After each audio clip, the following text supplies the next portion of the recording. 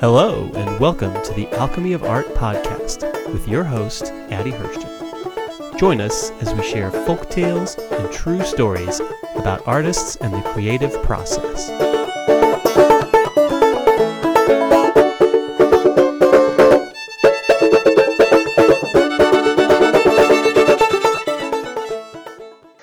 The quote of the day.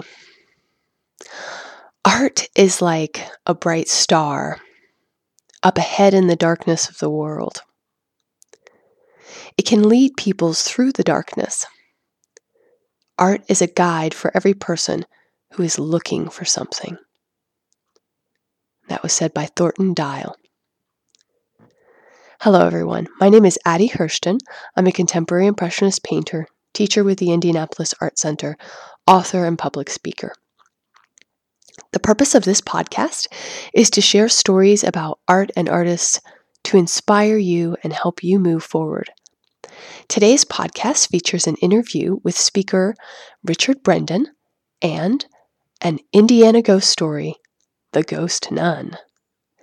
Now, without further ado, here is my interview with Richard Brendan. Richard Brendan started his speaking career in high school on speech teams and in theater. He has a Master of Counseling, is a certified life purpose coach, and an ordained interfaith minister. He hosts the radio show and podcast, Richard Brendan, Bringing Love to Life. The show has been broadcast for 13 years and can be heard noon every Sunday on 88.7 WICR here in Indianapolis. You can also listen in on Blog Talk Radio and from Richard's website. On the show, Richard has interviewed Coleman Barks, Deepak Chopra, Byron Katie, Sark, Dr. Patch Adams, Maya Angelou, and many, many more. In addition to producing and hosting the Richard Brendan Bringing Love to Life show, Richard works as a public speaker and life coach.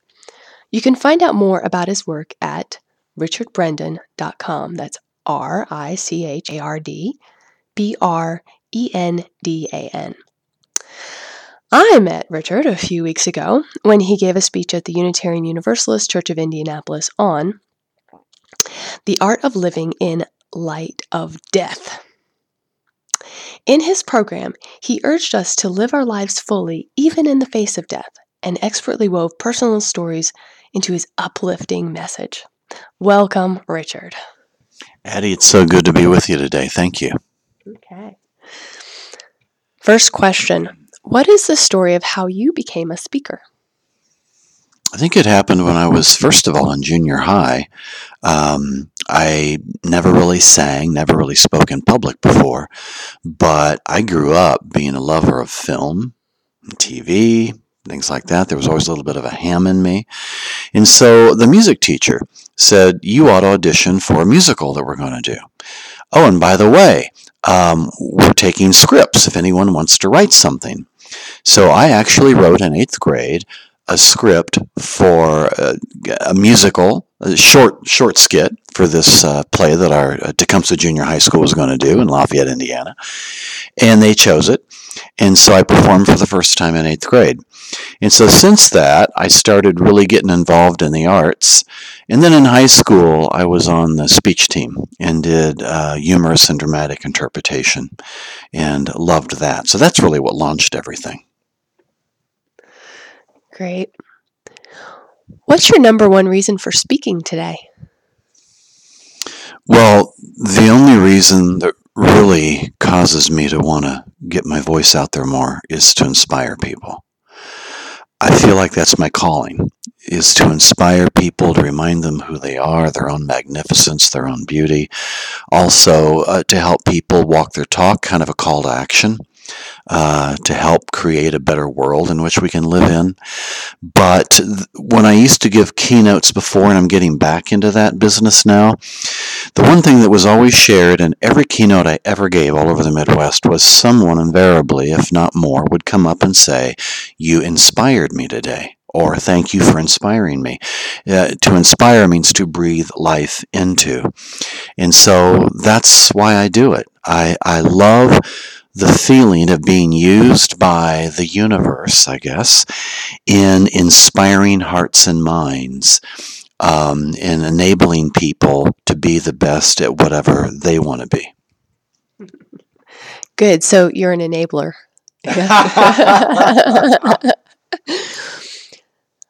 What is the method for preparing your speeches? How do you get organized to present? Well, when I have an idea or topic in mind, I'm a little unorthodox. I have to feel the message. So I think about stories. As a matter of fact, when I hear a story or I see a story online, I'll create a file. So I have a lot of files. But when I think about, my topic is this coming up next week, I'll start getting a feel for it.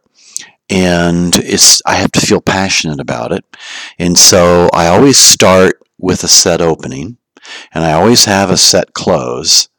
And then the rest, I just am like guided, I guess I would say, by spirit or by intuition, and also by the energy of the audience. I can read that pretty well. And so that's a process I've always used all these years. That's why I've never taken a professional speech course. The high school I went to, Lafayette Jeff at the time, our debate team won the nationals in the country that year. I came in first every tournament I was in for humorous and dramatic. Not tooting my own horn, I'm tooting the program that we had there, both musical and also speech and debate.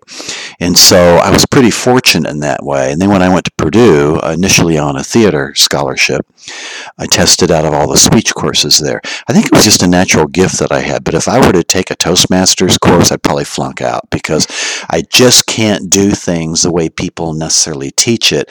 I have to feel it. And if I feel it and own the message, that's what I call it, then I just uncork and I speak from my passion. So that's the process. Okay. And when you're in front of an audience, do you have notes, like bullets, and then you're going to go from this story to this story to this story? Or do you not even have that?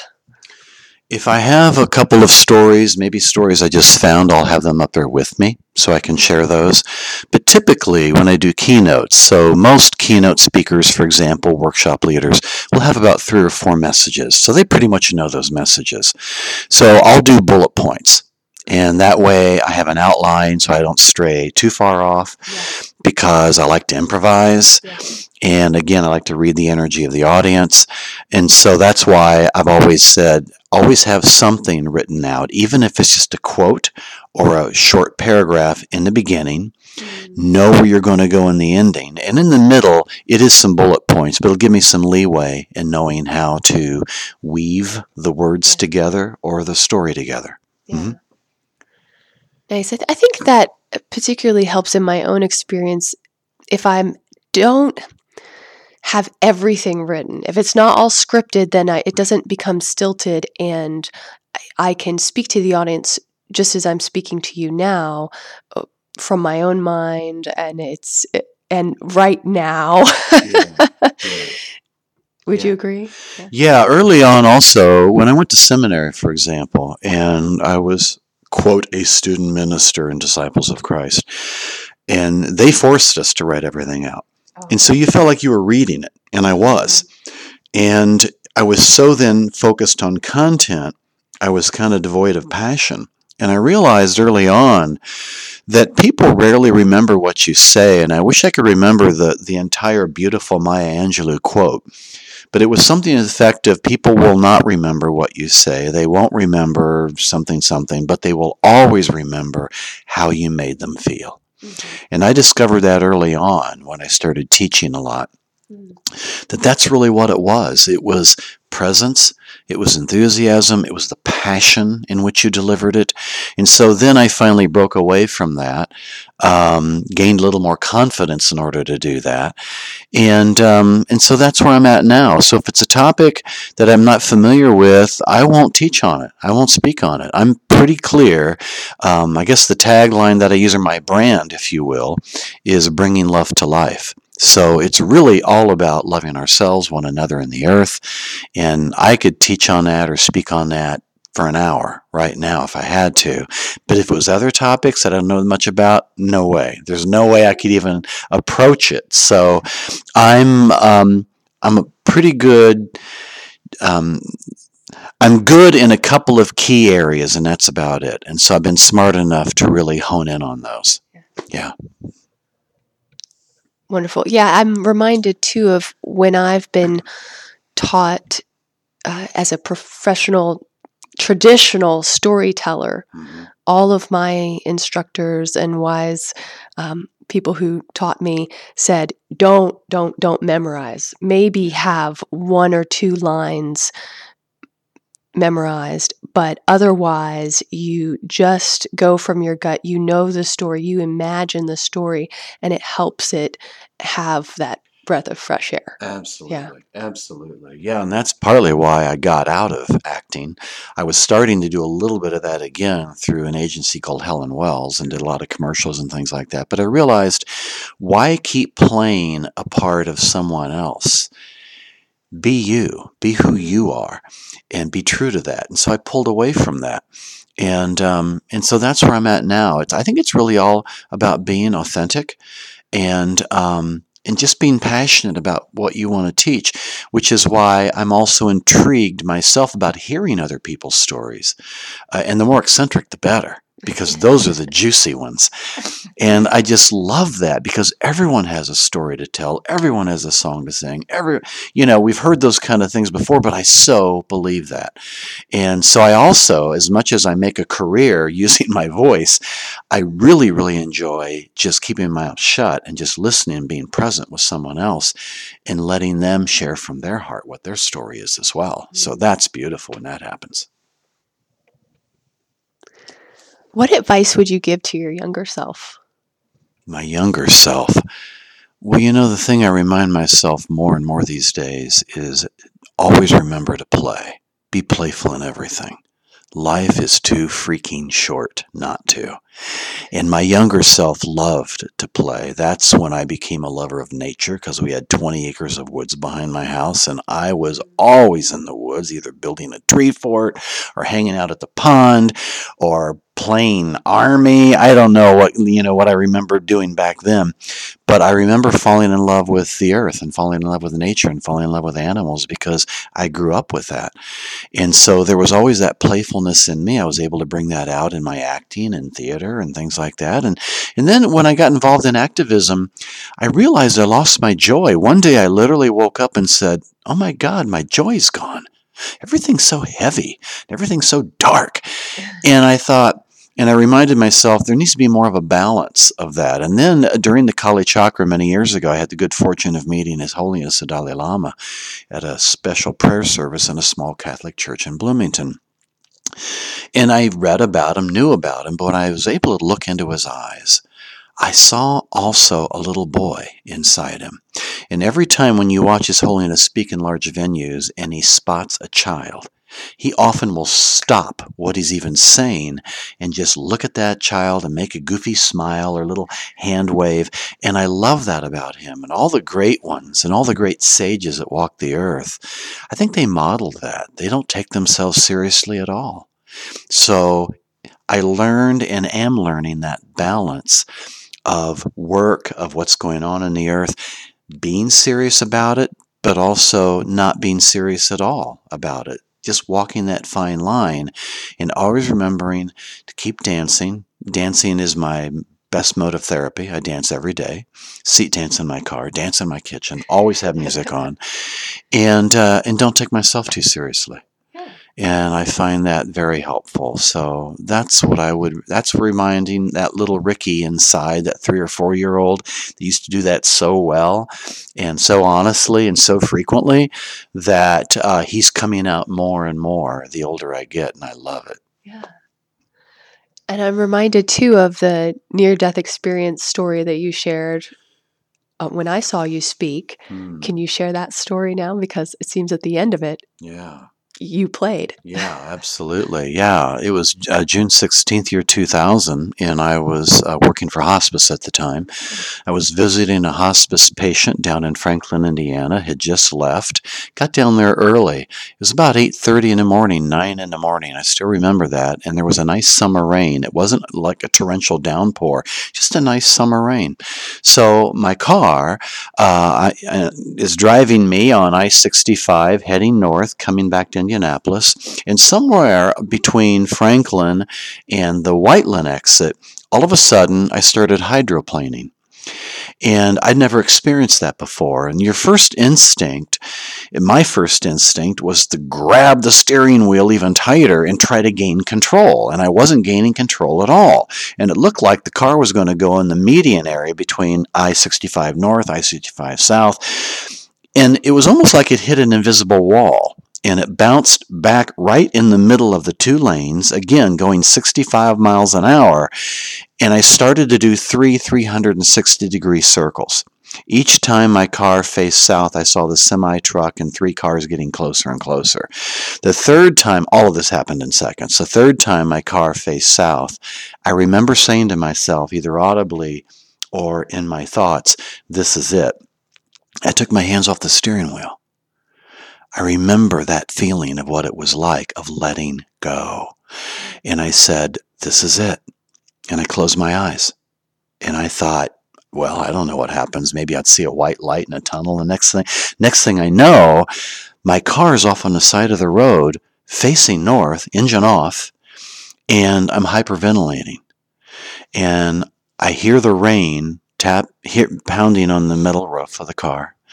And in that time, at milliseconds of time, I hear the truck whooshing by. There's no way he was going to stop. I hear screechings of brakes. I look in my rearview mirror. 2 of the 3 cars stopped. They're all behind me. Windshield wipers, nobody's moving. After about 3 minutes, I roll the window down, kind of do a little faint wave like I'm okay. I'm really not. And I drive 25 miles an hour off the highway to the Greenwood exit and go straight to where I was living at the time. When I got home, I broke down and wept. I mean, it was so stressful. And then, just as quickly, I got angry. I got angry with my source at the time I called God, because I felt like, you brought me that close. I took my hands off the damn steering wheel and said, this is it, and you didn't take me? You mean I'm going to have to go through this again someday? That's kind of where I was. None of it made sense. And then I calmed down, and then I said, all right, you work hospice. You teach people about this. I'm to learn something because I'm still here. So all of a sudden, the first thing that came to me was, again, when I was a little boy, I used to love to walk in the summer rain. Well, it was still raining outside. So I said, I'm going to walk in the rain. And I got up, clothes on, walked right out there for about 45 minutes in the rain, felt every drop of water on my skin, and it was so exhilarating. I came back. I was kind of a little cold, so I took a hot, long shower, kept thinking about what happened today, and oh my God, I should have died, and I didn't. Came back out, buck naked, and all of a sudden I remembered a CD. I just moved into this place, and a friend of mine got me as a housewarming gift the Best of Donna Summer CD, because I love R&B and I love Donna Summer. So I put on Donna Summer and started dancing naked in my living room. Only this time a celebration of life dance, right? And it was so wonderful. And then I said, wow, what next? What next? And then I said, oh, I feel like I need to have some kind of a communion. And on the counter, I saw wrapped up part of a delicious, like, gourmet chocolate chip cookie. And I had a bottle of wine out on the counter. So I took the cookie and I poured a glass of Merlot wine. I sat down and had my little communion of wine and cookie. And that was great. And then all of a sudden, there was a book on the bookshelf that I had that was like almost illuminated. It was one of my first really weird spiritual experiences. So I grabbed the book, and it was Wayne Muller's book, How Then Shall I Live? 4 questions to reveal beauty and meaning in your lives. 4 chapters in the book based on 4 questions. And when I started thumbing through the book, I turned to a page. I don't have it with me right now, but it was the page out of the chapter, How Then Shall We Live, Knowing We Will Die? And it was really all about Why are we here? What's really most important? When you know you're going to die, all of a sudden you realize every moment is precious, every breath a gift. And it went on and on and on for just one page, and I wept again. And that was when I started turning my life around. And starting actually to make death my constant companion in a playful way. And the Buddhists teach us death awareness. Because when you do that, you realize all I have is today. I could die today. And it helps me show up big every day, take advantage of every moment I have with every person I meet, even someone who might wait on me at a restaurant or in a store, because this encounter is happening now. Maybe for a reason. Maybe the reason is I'm just to smile at them or to make a compliment to them.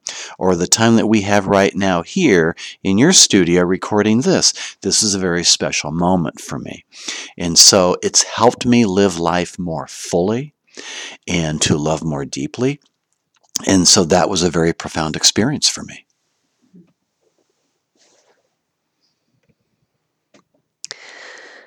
You had said you aren't a visual artist, but you create in other ways. And I would argue that you are an artist, but just with words, right?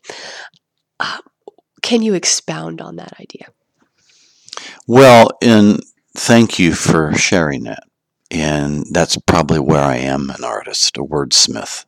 I love to play with words. I work with words. I guess in some ways I might take back visual artist only in the sense that when I've worked on some TV projects, some of them at WFYI, as a producer, there's certain scenes, certain shots that you know will work, certain others that won't. Or when we edited the entire footage we did for Serendipity Festival, which was a 3-day yoga and music festival, I spent 3 days in the editing bay at FYI. All day long for 3 days with the editor. He was a techie guy, I wasn't.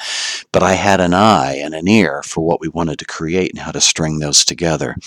But I do love using words. I love coming up with the right questions when I interview people, when I talk to very interesting people. But I like to say now, I came across a quote from a Buddhist teacher, Roshi Suzuki, and he said, "I'm an artist at living, and my work of art is my life." And so I decided, I don't know how long I have. There are no guarantees. Everything is impermanent. But every day I have, I want to make sure I'm an artist at living. And my work of art is my life. So Richard, today, by your actions, by your thoughts, by your words, by your kindness, what masterpiece are you creating? And how do you want to be received? And so, in that regard, I believe we're all artists. We all have that spark of creativity in every one of us. In creation spirituality, which is as old as the beginning of time, it teaches that everyone's an artist for that same reason, that we all have a little bent of creativity. Some are much more like yourself, much more professional at it, but everyone, I think, wants to be creative in a certain way. So for me, it's probably the weaving of words, being a wordsmith. Thank you so much, Richard, for taking the time to talk to me today. Oh, Eddie, it was my joy. Thank you so much for inviting me. And now for today's story. This is a folk tale, an Indiana ghost story. It's part of the folkloric tradition of St. Mary of the Woods College near Terre Haute, Indiana. The Ghost Nun. Once upon a time, a group of Catholics settled in the frontier of Indiana and built a school. With time, many young people came there to learn. One teacher in the school was a nun who loved to paint. She painted pictures of the farmland around the school and the flowers in the garden. Everyone thought her paintings were beautiful. She was asked by the head of the school to teach art classes. So the nun set up a classroom as an art studio and started teaching art. Soon the nun was asked to paint portraits of the other teachers in the school. One by one, the nun painted the pictures and hung them on the wall in the great hall. Again, everyone praised her for her talent as an artist. Finally, the nun had painted every teacher in the school except herself. Alone in the studio, she began her self-portrait by propping a mirror in front of her canvas. First, she drew the outline of her form. Then she started painting the background of the room and the black and white cloth of her nun's robes. The sun was setting outside, changing the light in the room to an orange glow. She had finished all of the painting except for her face. The nun cleaned her brushes and left the studio to eat dinner. In the dining hall, the nun was asked by another teacher what she had worked on that day. She whispered, "I have almost finished my self-portrait, and I think it will be my best painting yet." "Oh, well, that's wonderful," said the other teacher. "Our set of portraits for the great hall will be complete." The next day, however, when the morning light hit the nun's face, she did not wake up. She was sick with a fever. She could not eat or drink. After several days of pain, the nun died. When the funeral was over, her fellow teachers went to clean out the art studio. There was no one else who could teach art. When they opened the door, they found a nun sitting in front of an unfinished portrait, crying. They walked toward the crying nun to comfort her, but when she turned toward them, they were horrified to see that where the face should have been was but a black hole.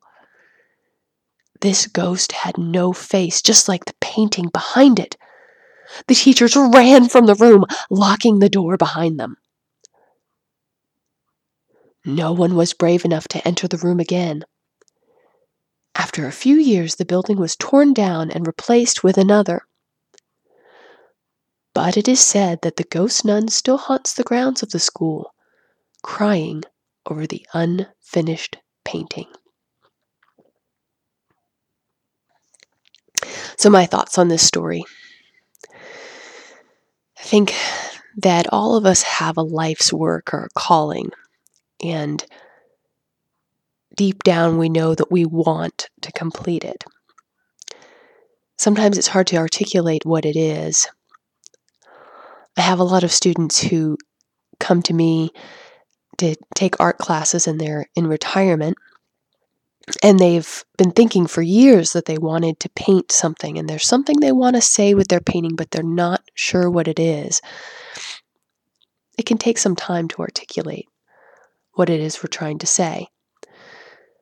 But this story of the Ghost Nun, I think it reminds us that the biggest tragedy is not necessarily to die, as death comes to all of us, but it is to die without finishing our life's work and without saying what it is that we want to say and are yearning to say.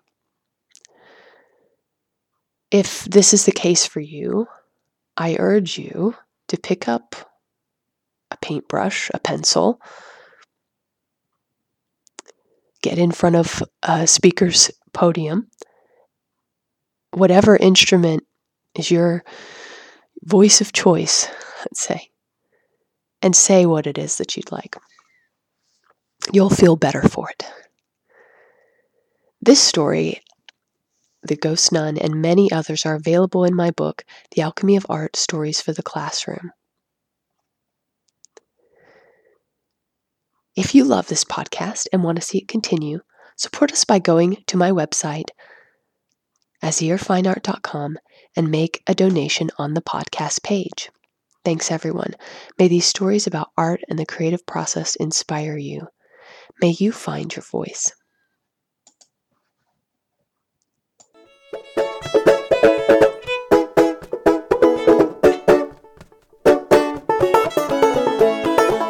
You have been listening to the Alchemy of Art podcast. To find out more about Addie Hurston and her work, go to azirfineart.com. That's azirfineart.com.